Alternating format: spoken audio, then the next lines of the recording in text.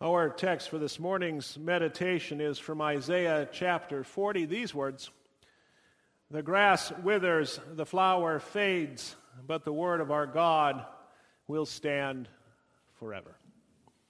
So our text. Dear brothers and sisters in Christ, it is good that the word of our God will stand forever. It's good that the word of our God will stand forever. For there's not much else in our lives that does. Not much else in our lives that does. Have you ever thought about that? Especially this time of year? This time of year when we try to revisit, recreate, re-experience the Christmases of yore. We do that, don't we? We do that. We try to make our Christmas present resemble that of our Christmases past. Usually joyous Christmases past, but we're never able to do that, are we? Why? Well, there are a number of reasons why we cannot. The weather, for example, isn't exactly right, is it? Creating the atmosphere that existed in our minds during our favorite Christmases past. And well, the house has changed somewhat too, hasn't it? Maybe we even live now in a completely different house than we did when we experienced a favorite Christmas or two of the past. The people of our family? Well, they've all changed as well, haven't they? Grandparents may have unfortunately died or moved to Florida or Texas or Iowa. Parents have gotten older. Siblings have grown up and moved out, have married maybe, have children of their own. And what about the Christmas tree decorations? They're right. They're different, right? Too? I think so. For example, can those newfangled strings of LED bulbs ever compare to the painted incandescents we used to use that we knew when they were too close to a branch or an ornament or tinsel because we could smell something melting or burning in the house? Ah, that was Christmas. Certainly, every Christmas can be a joyous occasion, a special occasion, a memorable occasion. It just can't be exactly like any of the Christmases past. Why? Well, as a country western song put it a few years ago, time marches on. Time marches on. A voice says, cry. And I said, what shall I cry? All flesh is grass, and its beauty is like the flower of the field. The grass withers, the flower fades when the breath of the Lord blows on it. Surely the people are grass. A bleak picture, right? Picture of life, a life that goes by so quickly, a life that changes constantly, no matter how hard we try to make it simply remain as it is. And if we ever think that we've accomplished such a feat, we're simply fooling ourselves. For our lives are indeed so much like a raft that's floating down a river, a decaying raft at that has sprung a leak or two, and we are growing weaker and weaker each day as we attempt somehow to steer that raft this way and that with a couple of old oars through the rapids that we encounter. If only we could stay in one place. If only we could find a way to stop our raft from moving in the current. If only, for example, we could tie a rope around a rock in the stream of life and the river of time, a boulder, and tying our raft to that rope, just stay where we are. Stay tied to that boulder, a boulder in the river of life. Well, that is actually what the Word of God is. The Word of God is a boulder in the river of life, of time. It's what Isaiah is getting at when he writes, the word of our Lord will stand forever. So the prophecy of John the Baptist. The word of God proclaimed centuries before the birth of John. Behold, I send my messenger before your face who will prepare your way before you. What was that prophecy? What were those words but a metaphorical rock, a boulder in the river of time, a declaration of what would be true no matter what happened throughout the world, no matter what occurred in history, no matter which nations rose, which nations fell, which forests were laid bare, which landscapes were changed by floods or volcanic eruption or earthquakes or tornadoes. Yes, no matter what happened, what the Word of God would prophesy concerning John the Baptist would come true and did come true. And that being so, the Word of God being that which the river of time can only flow around, but can do nothing to move or change or alter, what better for us, what better for this life, but that we should believe that Word. Our faith in that Word being the rope that anchors our lives to a rock that never will move no matter what happens all around us in the river of life. So the confession of the Apostle Peter, you are the Christ, the Son of the living God. Now Christ himself, the very Son of God, yes, Christ himself calls this confession of Peter what? A rock.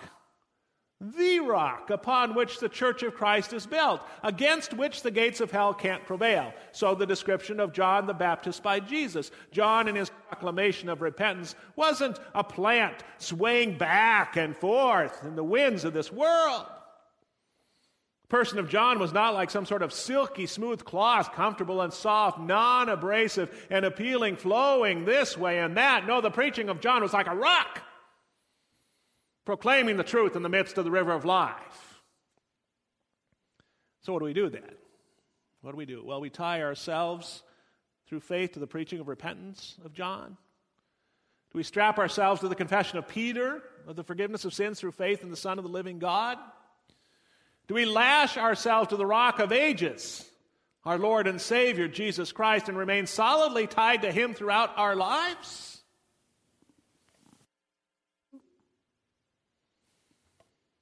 You know, the only thing that remains forever in our lives, the only thing that was the same when we were children and when we were teenagers and we're in our 20s and 30s and so on and so forth, the only thing that has remained unchangeably through world wars, a Great Depression, a Cold War, an array of conflicts, natural disasters, national crises, even worldwide pandemics, is our Lord and Savior, Jesus Christ. The only thing. And the confession of Christ, which we find in the Holy Word of God, which John the Baptist proclaimed as well as Peter. It's indeed what's true yesterday, today, forever. Here we can think of Mary and Martha, right? Mary sitting at the feet of Jesus, listening to His Word, the Word of the Lord, the Word of our God, the one thing needful, our Savior calls it. And Martha busying herself with this and that other worldly duty. Mary was moored, she was tied, she was fixed to the rock with the rope of faith. Martha, trying to stay close to the rock in her raft of life by paddling furiously with her oars, and that was frustrating, for there was so much to do, for the current of the world and everything in it is strong. And to fight against it to stay close to Christ can be quite an exercise unless we simply, through faith, tie ourselves to Him. Then it doesn't matter how strong the current, how high the river, how fast the water actually is. When I worked in Alaska that summer as a teenager, the company I worked for had a whitewater rafting service, and we all had to go rafting to learn about it and then be willing to go along at a moment's notice if extra weight was needed in a raft. We're talking about water at 46 degrees and the usage of full-bodied insulated wetsuits. Surprising to me in that learning process was that the river, the Toklat it was called, changed almost daily, depending on the weather, depending on the rainfall. Warm days meant more runoff from the glaciers, and so higher volumes. The various rapids would change, necessitating different approaches to the dangerous spots by the guides. There could be some pretty hairy moments. And yet, throughout the entire summer, The one thing that didn't ever change, never, not one time, were the boulders. The gigantic boulders in the river. They remained. They never changed. They never moved. I know I'm beating this idea to death, but if we don't grasp it, it will be our deaths, our eternal deaths. Why is it we attempt to make something permanent, that is our lives, and that which is passing away with time, and that is the world? I'll say that again. Why is it we attempt to make something permanent, that is our lives, and that which is passing away with time, and that is the world? We have an entire book of the Bible dedicated to that question, and that's the book of Ecclesiastes. And that's the question there. What's the point?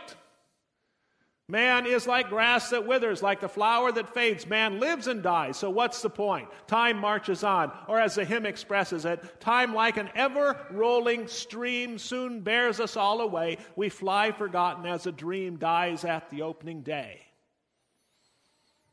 John the Baptist, in considering his own death after a life of just 30 years, sent his disciples to Jesus to ask Jesus, "Are you the rock to which we should tie ourselves?" Or literally, "Are you the one who is to come, or shall we look for another?" Jesus' answer, "Go tell John what you see. Is the river of life overcoming me? Is death overwhelming me? Is sickness unstoppable, deafness uncurable, blindness untreatable? Is what I am preaching a message of despair and hopelessness, or is it the message I preach, one of goodness and hope?" And that's the message demonstrated with healing of all diseases and even resurrection from the dead. The river of life is no match for me, for I am the word of the Lord.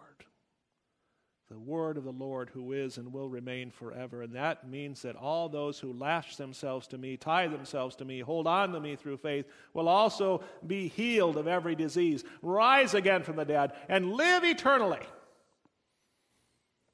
In other words, Jesus was not going to be the one who offered the Jews a temporary political solution to the situation they found themselves in at the time, being under the thumb of the Romans. No, Jesus was proclaiming and demonstrating a greater and eternal kingdom, a kingdom which itself would be as a rock in the river of time, a boulder, could not be moved, no matter what happened. Our text again, the grass withers, the flower fades, but the word of our God will stand forever. That's Isaiah 40, verse 8.